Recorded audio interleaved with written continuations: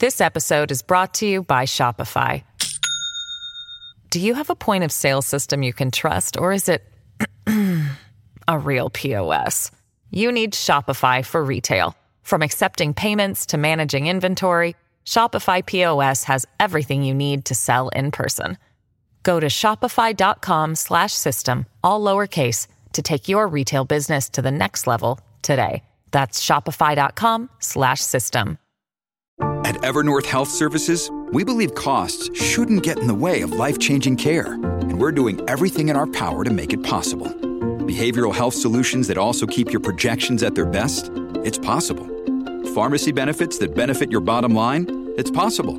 Complex specialty care that cares about your ROI? It's possible. Because we're already doing it. All while saving businesses billions. That's Wonder made possible. Learn more at evernorth.com/wonder. Hello, everybody. This is Marshall Poe. I'm the editor of the New Books Network. NBN listeners like to read books and buy them. So we thought we'd tell you that right now, our friends at Princeton University Press are having a remarkable site-wide sale. You can get 50% off books, including ebooks and audiobooks, with the code 50, F-I-F-T-Y, at checkout until May 31. You can save some real money on Princeton University Press books. I encourage you to go there and check it out. Welcome to the New Books Network. Hello everyone, welcome to this New Books Network podcast on public policy. My name is Leo Naskow and today I'm joined by Sir Paul Collier. Paul is currently Professor of Economics and Public Policy at the Blavatnik School of Government at the University of Oxford and is a Director of the International Growth Centre in London. He's a world-renowned development economist and an award-winning author, notably writing The Bottom Billion about helping the world's poorest countries achieve prosperity and most recently co-authoring Greed is Dead with Sir John Kay, amongst many others in between. And today we're talking about one of those in-between books, all of which are highly enlightening, but today we're focusing on the future of capitalism. Now, this episode is not so as to substitute for reading the book, rather it's to supplement doing so, and you may have done so already. Published in 2018, it is a pragmatic and ambitious prescription for how wealthy capitalist democracies can address the new anxieties of the 21st century. Now, for all Paul's global work and illustrious CV, he still remains in touch with his upbringing in post-war Sheffield, a once thriving industrial town in the north of England in the United Kingdom. Paul, it is a pleasure to be talking to you this morning, and as much as being an intensely enjoyable and readable analysis of 21st century capitalism, this book is also quite a personal story for you, and I wondered if we could begin this episode by discussing how your personal perspective provides a microcosm for the anxieties afflicting contemporary capitalism, as well as illustrating an overview of what these anxieties are. Yeah, thanks very much, Leo, and thanks for doing this. Incidentally, I was brought up in an environment where to turn down a public honour would have been atrociously ungrateful, but to actually use it would be even worse. It would be pretentious, right? So I never used this knighthood and stuff. I'm what's called a fluke, which is to say, from my background, you don't get to where I end up. And not many people did in my day, but far less people do so now. If I was your age with my background, I wouldn't stand a chance in the Britain of today. And I doubt whether I'd stand a chance in the America of today. So what's my background? Well, both my parents left school when they were 12, right? My dad grew up in what was classified as a slum, and the slum was cleared, and he was moved to a housing estate on the outskirts of Sheffield with a lot of other poor people who were slum cleared. And he worked as a pork butcher. And relatively late in his life, he married my mum, who'd also left school aged 12, and she ended up as a shop assistant. And so it was a shop assistant that got put together with a pork butcher because neither of them had ever married, and they were both a bit shy. And so some mutual friend decided this was a nice pairing, which it was. So I grew up as the only child of elderly parents who just got married and had no education at all. Now, Sheffield's not a fashionable city. In fact, it's the least fashionable city in the whole of the country. I'm sometimes compared with a guy who also was the son of a butcher, and he went to school in Leeds, which was a bit more fashionable or a bit less unfashionable, and he wrote a famous little play about himself growing up, and he was a fluke who got to Oxford, but to increase the authenticity of it, he set his play not in Leeds but in Sheffield, and not in his school but in mine. He lists in a mounting crescendo at the end of the first act his disabilities, which go, I'm short. Short people don't do as well as tall people. I'm gay. In those days, gay people were discriminated against. And then the final thing in the trio of disadvantages, the mounting disadvantages, I'm short, I'm gay, and I'm from Sheffield. But of course, he wasn't from Sheffield, but I am. So I started from the wrong place with parents who had no education. And by a series of lucky breaks, I found myself at Oxford, where I sort of, I rose. I started as the most junior form of academic life, and have now ended up the most senior form. And meanwhile, I had a chair at Harvard. I was the head of the research group at the World Bank. Joe Stiglitz brought me in, and I'm still a professor at Sciences Po, one of the elite écoles in Paris. So I've been spectacularly lucky for anybody, but from my background, I'm a fluke. Now, all my relatives stayed in Sheffield, and Sheffield became the emblematic broken city of the 1980s. It had two industries, Sheffield and its region, steel and coal, and they both completely collapsed. And that was my relatives. There's a famous film called The Full Monty, which you're too young to have seen, but is a very funny, poignant, comic film. One thing about Sheffield people is a very strong sense of humour. But that was my relatives, and they were living through a tragedy. So one of my relatives ended up, a lot of them ended up losing their jobs. One found another job cleaning toilets and that sort of stuff, So my relatives were going through hell, whilst I was in this paradise of Oxford and success. And now I'm bringing up two of my kids were salvaged from my relatives who were so poor and discombobulated by the chaos of the life that they were thrust into, that their kids were removed by social services disgracefully, and so I rescued them and I'm bringing them up. I'm very pleased to say that the elder of those two wants to go to Sheffield University, because I brought him up with a sense of belonging. Anyway, so that's me. And what was it about, what made Sheffield emblematic of a broken city? What has happened in the past decades to get so it all happened pretty fast in the early 1980s, and it was a mixture of really stupid macroeconomic policy of the time, an overappreciated exchange rate, and Sheffield was an export city.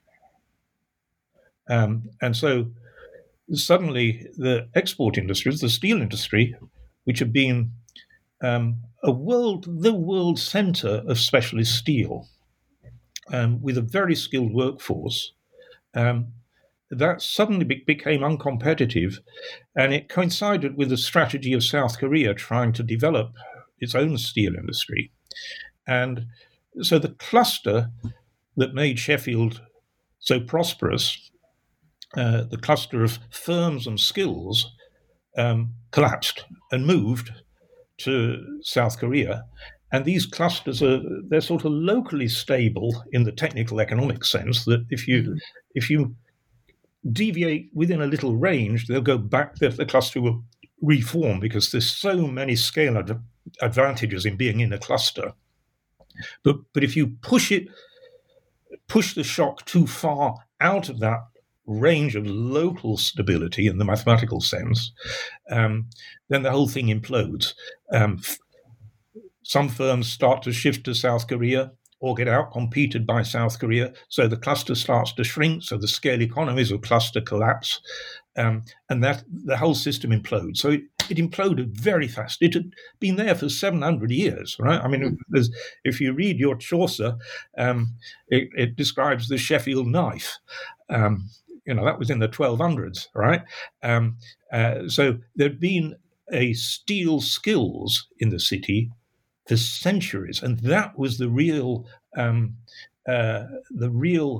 local advantage. Was people belonged to place, and these people with enormous skills all belonged to Sheffield, and so they wanted to stay in Sheffield, and that meant that the industry was there, the firms were there because the people were there. And so we've had this shock of globalization really in recent decades, but at the same time, this isn't the first time that capitalism has derailed, had a crisis, and compared to in the past, Sheffield and other similar cities have been able to bounce back. What were we missing in recent decades that would have helped us group together as a community? And as you say, there's been at least two previous big derailments, and in both cases, we did sort of bounce back. Not just the places, but the whole country, We bounced back from mass unemployment in the 30s. We bounced back from a health disaster in the 1840s.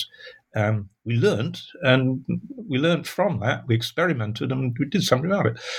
This one, there's been no bounce back. Of the 20 places in Britain hardest hit by the collapse of the 80s, Sheffield was one of them.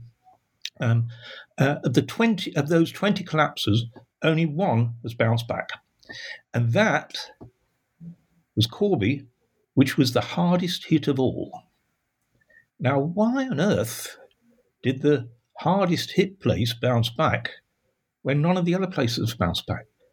Well, the answer is it was so bleeding obvious that Corby was going to be a total disaster that public policy nationally did something about it and worked with the local government and the community to do something about it. And so that was a case where we actually took place seriously and tried to do something about it, and it worked. But in the other 19, nobody bothered. There's been 40 years of something called regional policy, and it has persistently and consistently failed because it's been too small, too timid, too siloed in one, there's always one magic bullet that's supposed to be fixed, or it needs education, it needs this, it needs rubbish. These places face a syndrome of interdependent problems. What caused the problem in the first place is actually irrelevant to the solution. When I was an undergraduate, I read a great piece by a very fine economist, Richard Caves, professor at Harvard. It was one line which stuck in my mind. It said, there need be no logical connection between the cause of a problem and its solution. And I thought about that, and then finally I understood it. So here's an example, right? You're walking near a cliff, and you hear voices. You look over, you lean over, you look over the cliff, and there's a beach down below, and people are playing on the beach. And you lean a bit too far, you fall down, you crash onto the beach and break your leg. So it's very clear what caused the problem, right? You're a bit too curious, really, right? It's very clear what the problem is. You lie on the bottom you lie on a beach with a broken leg. Right? It doesn't help at all if you climb back up the cliff and get back to the top of the cliff, right? It just doesn't help one little bit, right? There's a very clear solution. You probably need a helicopter, right? But the solution is completely independent of the cause. And in a place like Sheffield, you've got a syndrome of interdependent problems. People now have the wrong skills for future jobs. There are no major firms in the city. This is a big city, fifth or sixth in Britain. There are no major firms. They're all smashed. All that's left is small and medium firms, SMEs, and there is no finance in the city to enable them to grow. And so Sheffield's got two really good universities. One of the top 100 in research in the world, one of the top teaching university in the whole country. So it's great universities, but there's no passage from the ideas in those universities and the young people coming out of those universities through to firms that form, grow, and become nationally and globally significant. That happens all the time in Oxford, where I am, and in Cambridge, which is another university you might have heard of, and it happens in London. But it doesn't happen outside the southeast, and that's because not only is government entirely concentrated in London, but so is finance. Finance is even more concentrated, if that were possible, than government. And so we've got a completely over-centralized system spatially. And the people who are running that system don't even know what's happening elsewhere, and care less. And Root, in the book, you trace this, I think, at its heart to changes in our approach to ethics. You talk about utilitarianism, rules, and freedom, and how the proliferation of ideas associated with and Mill, how this has really sowed the seeds in a mindset of government, I suppose, that doesn't appreciate the things that really matter when you're building out these communities and trying to build these clusters. Would you mind talking a little bit more about the role that the ethical side of things plays? Yes. So, and it goes back in a way to human nature.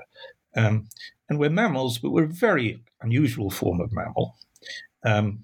We're extremely pro-social. And there's a very good evolutionary reason for that.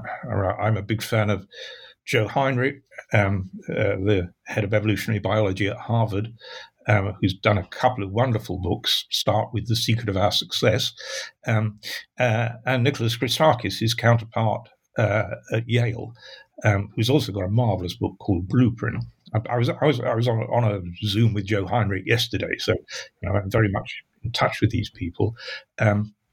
But what they've realized is that the very process of human evolution made us a very unusual mammal, because coming down from the trees, we had to work in big groups.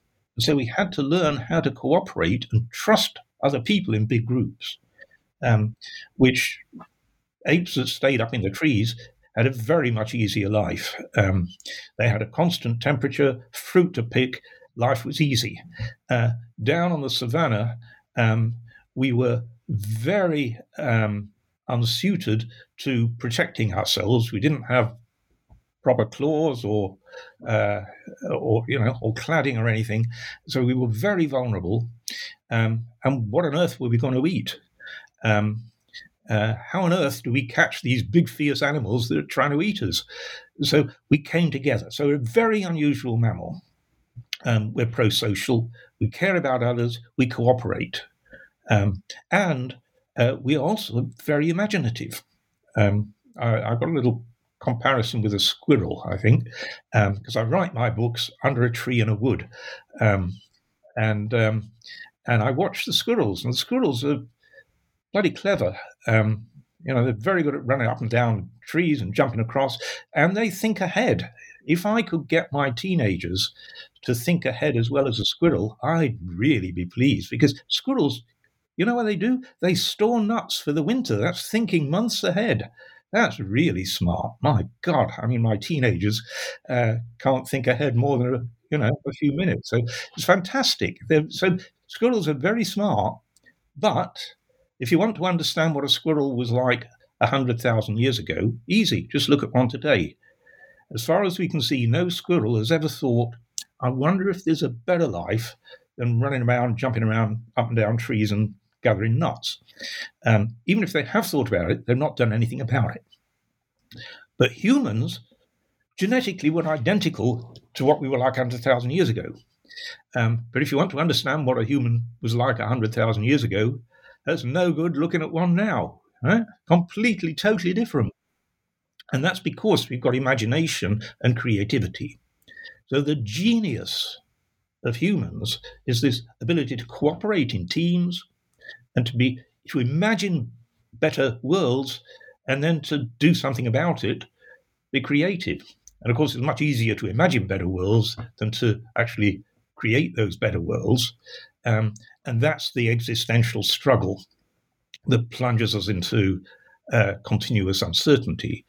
But it makes us naturally morally load-bearing animals. We are very unusual because we are designed to be morally load-bearing towards other people in a community. And that is really the secret of our success, that we're moral creatures within a community, caring about others in the community and building mutual obligations. And that process of building mutual obligations, recognizing we've got obligations to others, creates a machine which matches perfectly the obligations and the rights. So that engine which says all the rights we have are fulfillable because we've got obligations to each other. That's the genius of a communitarian approach to rights. And tragically, that got abandoned, and both by the right and the left. The right denied the sense of community and talked about the high-achieving individual. We don't have obligations to others. The successful, we deserve our success. I'm talking to a top businessman who said, in my day, becoming a chief executive was a responsibility. And now, people who become chief executives see it as a prize, a reward. I deserve it. Huh? And so on the right, they marched away from mutuality towards individual, I deserve it, I'm smart. Right? And on the left, they also marched away from mutuality to this screeching of my rights. So that both on the right and the left, you've got this retreat into individualism. And if all I have is rights, who's got the obligations? And the answer is the state. And so we shrink from a world of mutuality, where we are a community of interdependence, to a ghastly world in which there's just a state showering down rights and angry individuals demanding more rights, and a state totally overloaded unable to meet all those rights because the state is increasingly distrusted. If you look at young people today, the big difference between young and old. Young are much more infected by individualism than old people because it's something that's grown over the last 50 years, the individualism. And young people don't trust the state. They don't even trust each other. Right? It's a very low trust youth we've got at the moment. And that's a hell of a problem because governments need to be trusted and they need to be able to build willing compliance. Let me talk a little bit about leadership here. The archetypical bad leader is somebody who believes that they have gained their position because they deserve it. They think they're super smart. They know what to do.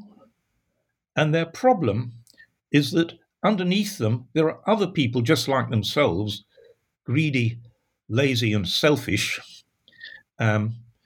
So there are shits at the top trying to force shits beneath them to behave well, to do what the top people know should happen. And the solution to that is incentives closely linked to monitoring and scrutiny.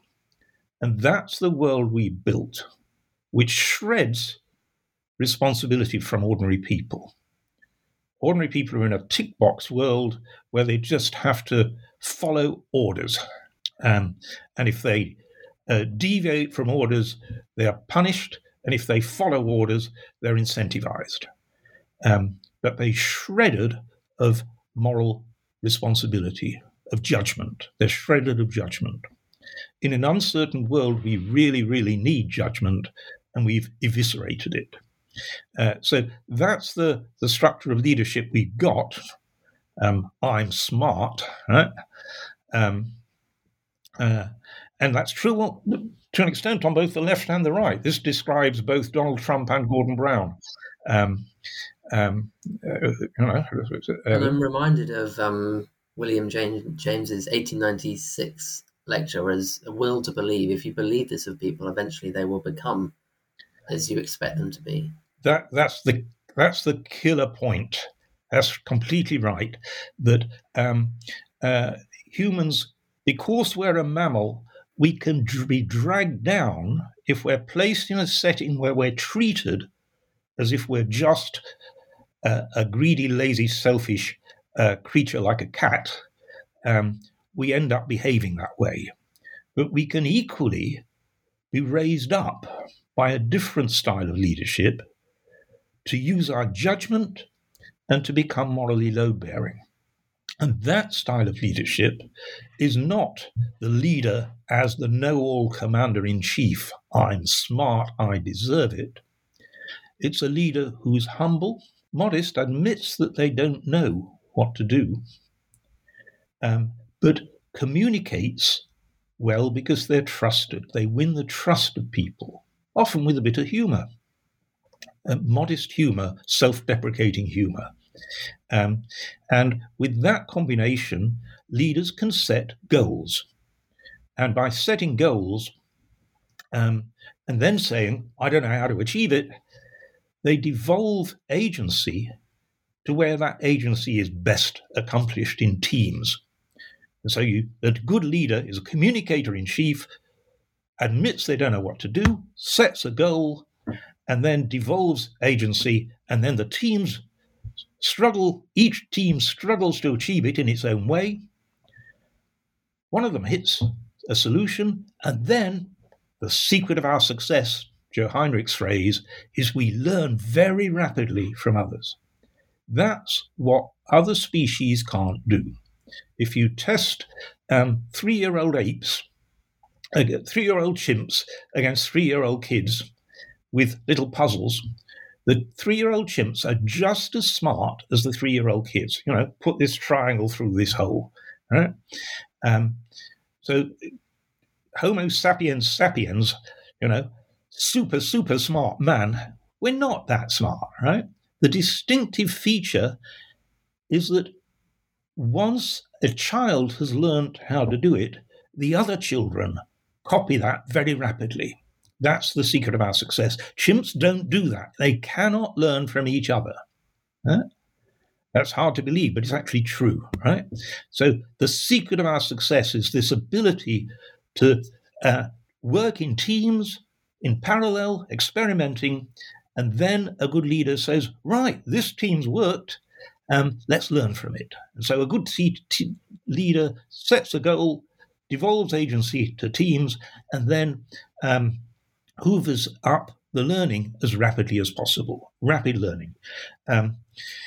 If we applied that to a real-world problem like COVID, much the most successful country in the world, pretty well right the way through, has been Denmark. And I know the political leader there, Mette Frederiksen. She's very good. She's a single mother, not that much education, to be honest. Doesn't matter. Huh? When she says we to other Danes, they hear her as we, because she's just like them. She's one of them. Huh? She's not speaking from a corporate jet. She's not speaking from the top of a balcony to the massed admiring hordes. She's just an ordinary person. And so she said, here's COVID. We don't really know what to do about it, but it's obviously contagious. And so try not to give it to your neighbor. That's your moral responsibility, just as it is mine. So if you're an old guy like Paul there, who's much more in danger of COVID, that could kill him, Paul, please stay out of the way of busy young people so they can get on with their lives. People need to send their kids to school. But that means young people, if you've got a young family, try not to kill granny, right? And so they completely missed the first wave of COVID. They completely missed the second. They got caught at Christmas with the third. And they very rapidly got it back under control because they said, we let our guard down. And so they've had the lowest excess mortality of pretty well any country in the world. And they've had the lowest economic hit of any country in the world. So they didn't say, we'll save lives at the expense of the economy or the other way around. They achieved both by really pushing down the responsibility for action, and a very clear action, to ordinary people. Now, if we go across the pond to America, I remember in March 2020, when Americans finally woke up to COVID, what was the response? Long queues outside gun shops. Right? You check the videos, right? So this was less a case of protect your neighbor than of shoot your neighbor, which isn't a particularly effective response to COVID. But that was the result of 40 years of individualism, rampant individualism in America, both on the right and on the left. So that's the moral order, the moral difference between an organization which builds us up to be the best of what we can be as pro-social, imaginative humans able to make judgments in difficult situations, versus dragging us down into being no better than a greedy, lazy, selfish cat. This episode is brought to you by Shopify. Do you have a point of sale system you can trust, or is it a real POS? You need Shopify for retail. From accepting payments to managing inventory, Shopify POS has everything you need to sell in person. Go to shopify.com/system, all lowercase, to take your retail business to the next level today. That's shopify.com/system. And similar to Denmark, other countries that have also dealt with the pandemic well, New Zealand and Taiwan are two that spring to mind. Just like with Denmark, when your political leader says we, listeners have a clear identity. They know who the we is, and it's a cohesive identity. And I think there's a difference there in comparing these countries to the US and even the UK. The identities that people associate themselves with different. What do you think about this? How much is that sense of community and cohesion and identity underlying this individualism dynamic? I think what's happened, this is a slightly different set of arguments, but it's very closely related, is that what's happened in Britain is not really identity fragmentation, it's a peeling off by the most successful from identity with others. And this is, where's the most successful? It's people like myself who live in either London or the big prosperous places of the southeast. And so it's spatially specific. In America, it's New York, Stanford, New York or the West, the coast, basically, or Washington, where I used to live, was a cluster of very, smug people who. So it's a spatial concentration, but it's also the people who had a good education. So we've got a new class divide, which is between what I call insiders, the people who've got a good education and live in the right place, and everybody else. And the people who've got a good education and live in the right place have really become the new class, the new establishment. And they have peeled off their identity from their fellow citizens. And they're much more comfortable with the same class in the metropoles in other countries than they are with their fellow citizens with less education in the provinces. I'm a part of both these worlds. I'm part of the educated metropolitan elite, and an awful lot of my friends are just that. And I get on with them very well. And a lot of them are, in France, in Germany, wherever, all around the world. But I'm also attached to my relatives in Sheffield and my friends there. And so I'm a very freakish case of somebody who belongs to both worlds and sees that I could not mix my relatives and friends in Sheffield with my elite metropolitans. They wouldn't know how to talk to each other. And the smug elite, and I call them smug because that's what they are, to be honest, the smug elite have the nerve to describe themselves as citizens of the world. They don't understand the concept of citizenship. They're citizens of the world, but not citizens of the only place where they really are citizens. And so they have contempt for their fellow citizens in England. And that is truly shame. That contempt is literally adding insult to injury. And so that is what that's what puts the passion in what I write, because my friends and colleagues in the educated metropolitan world have to see what they're doing and have to start feeling ashamed of themselves. That's the beginning of changing our behavior. I, at one stage, also peeled off.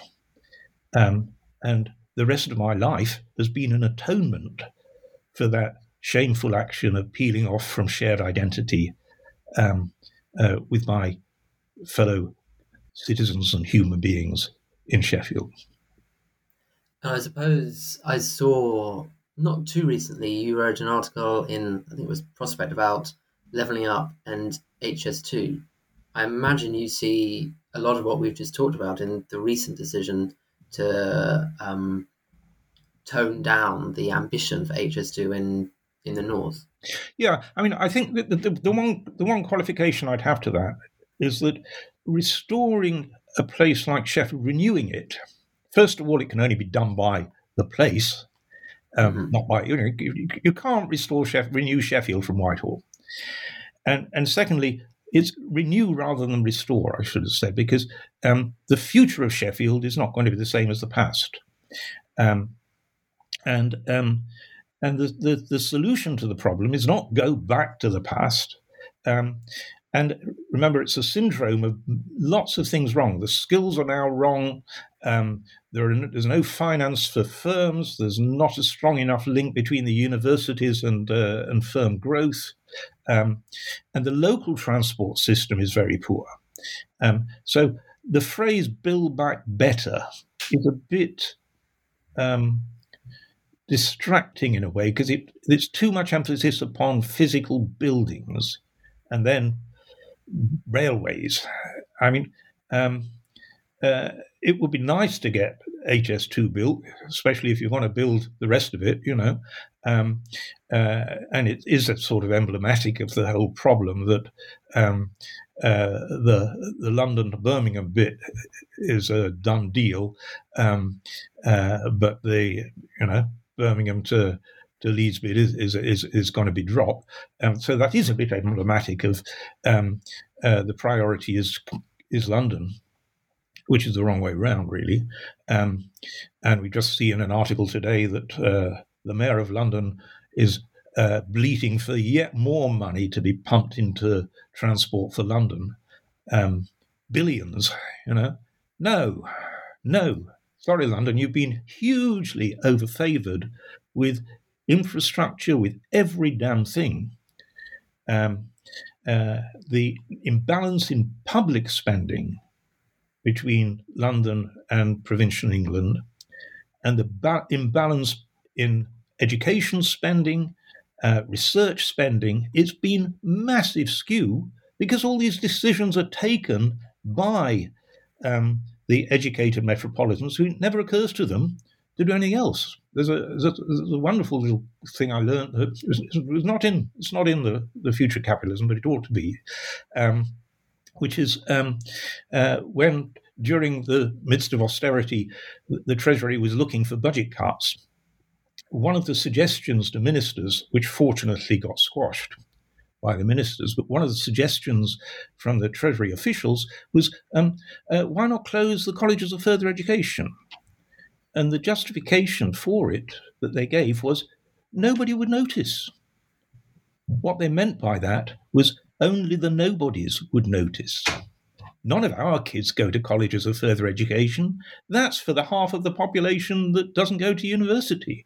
So why don't we just close them? Nobody would notice. That tells you what the mindset was and who were the people taking the decisions.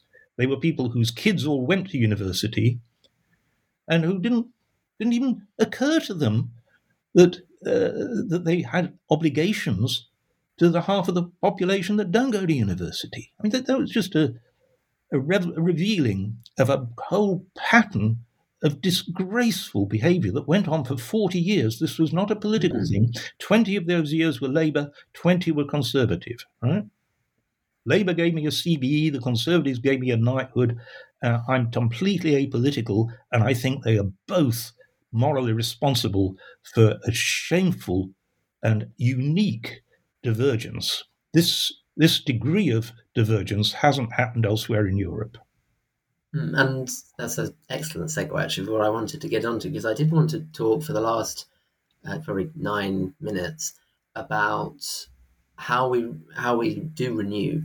And the first thing that you've touched on a little bit is skills, local economies that are clusters where high skills both thrive and where everyone has the incentive to invest in human capital as well as sort of their local areas. And compared to the rest of Europe, the UK does this very poorly. And you talk about Switzerland in the book being exemplary of this, and Germany, of course, has done very well. And in addition, Denmark, we've talked about, its flex security system is also very successful in this respect. I wondered if you could talk a little bit more about what these countries do so well and what Britain could learn in terms of developing skills. Yeah, and we're an awful long way away from doing this, but let me give Switzerland. I think Switzerland is sort of best in class, really, and it's hard to replicate Switzerland because we're so far away from it. But at least let's know what good would look like. Getting there, we better look at something that's a bit more feasible. But what Switzerland achieved, I go to Switzerland quite a lot, and I went to a city that is not one of the fashionable Swiss cities, right? So this is the antithesis of Zurich. And I was brought in by the local business community. They sponsored the trip. And the local business community, as a matter of course, works with the local technical university, which is something between a British College of Further Education and a British university. And that's what Switzerland really specializes in, is these mid-level applied tech universities that work very closely with local firms. And 60% of Swiss kids choose not to go to the full universities. I mean, it's got one of the top 10 in the world, Zurich, but they choose not to because they can do much better for themselves following the tech route. You can become a chief executive of a Swiss bank without going to one of the universities. Right? So what's characteristic of this stuff is local. It's a local business community that works with a local technical university, applied technical university. And it's a seamless web between training done in the college and training done in the firm. So you'll do 2 days a week in one, 3 days a week in the other. It will go on for 3 or 4 years, and the firm will sponsor you and will guarantee a job at the end. So you're working towards a job in a firm. But the firm knows that although it will probably keep you for a long time, it will need quite a wide range of skills in you. You'll start doing one little task, but over the course of the years, you'll need to be switched to different tasks. And so the training is not just in a particular skill, it's much broader than that. In fact, they distinguish, it's partly life skills, things like grit, resilience, all the things that were the hallmark of a Sheffield lad when I grew up in Sheffield, right? They were the opposite, as it were, of a snowflake, if you forgive me. They were persistence, determination, grit, knowing that you'd have to struggle. And also there's life skills like be polite to a client. If you're the face of the firm, try not to be rude to the to the customer, right? And so basic skills, and this is what's taught, it's a full package for 4 years, 3 or 4 years. You're paid, and so you're an apprentice, but you're paid, and this is wildly expensive, but half the costs are financed by the local firms. So they've got a lot of skin in the game. They're putting so much of their own money and future on the line, paying all this money, committing to a job. They make damn sure that these kids come out really, really employable, really productive. And this is a reciprocal obligation that's being built. It's so much of a reciprocal obligation that, and this is the really distinctive feature, and I picked this up in Germany as well. My grandfather came from a village outside Stuttgart, so I'm sort of persona grata going back to Stuttgart.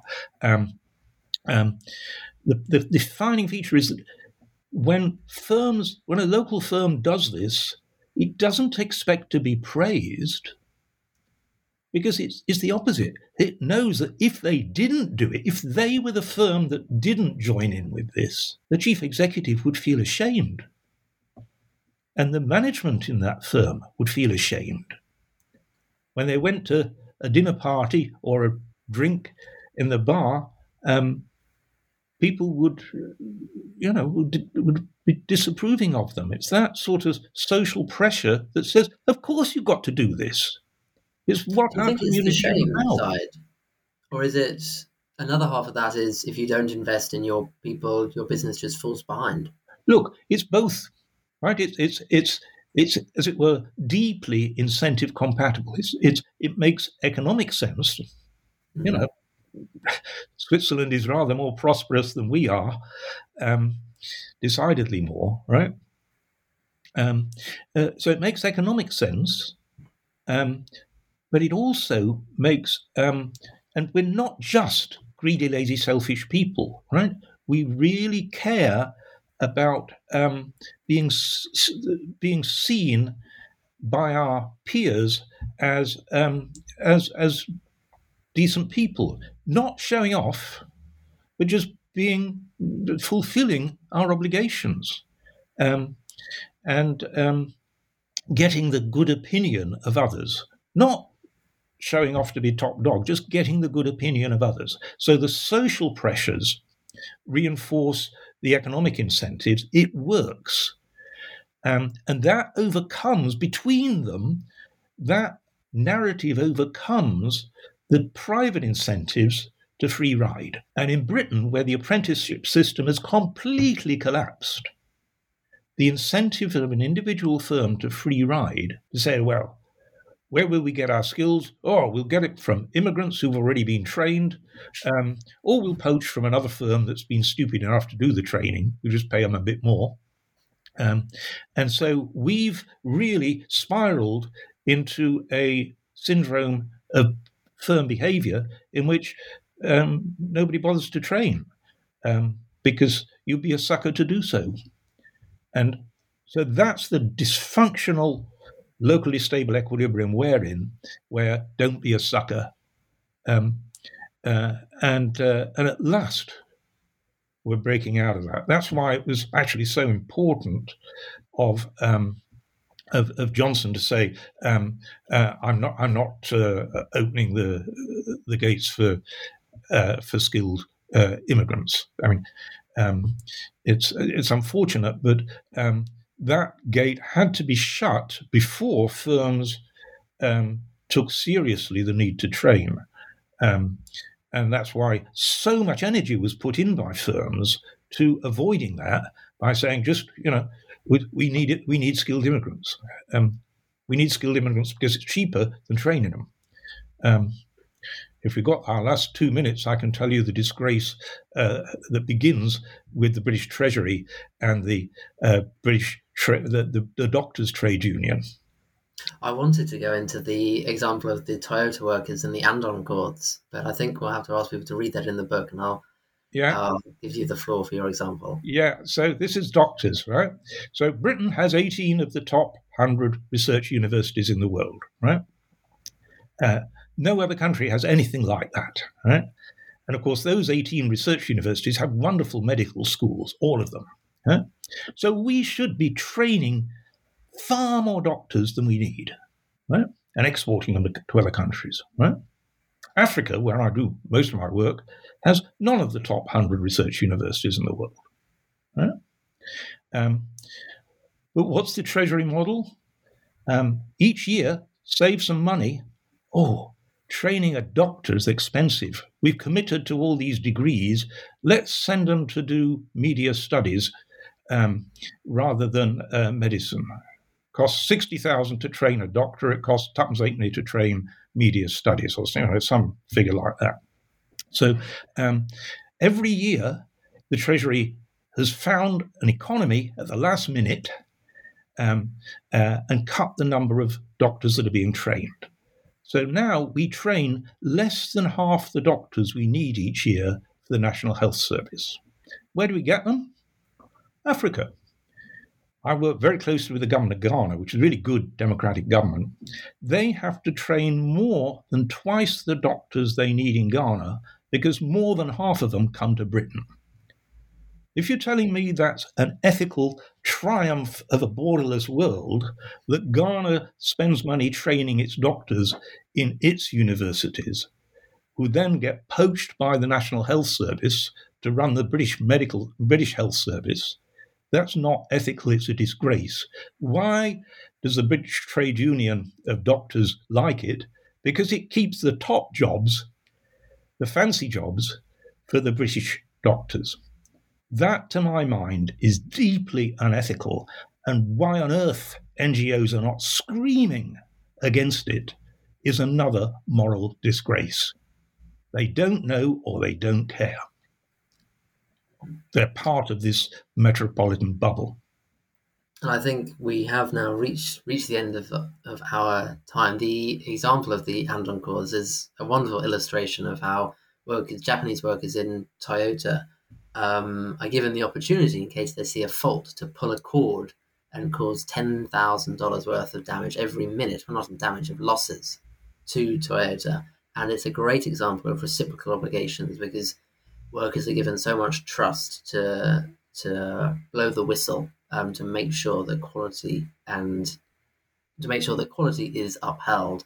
However, when we started just 55 minutes ago, I did promise that this would be to supplement reading the book rather than to substitute for it. And there is so much more in the book that is wonderful to read and really should be read. So I would encourage anyone listening to do so, and also to reflect on this discussion as well. Paul, thank you very much for joining me this morning. I hope you enjoyed the Thanks very much, Leo. well. I did. And of course, the denouement of the Andon cause is that Toyota bankrupts General Motors. The mutual trust works. That's the climax. Thanks very much. Thank you very much for listening, everyone. And until next time, goodbye.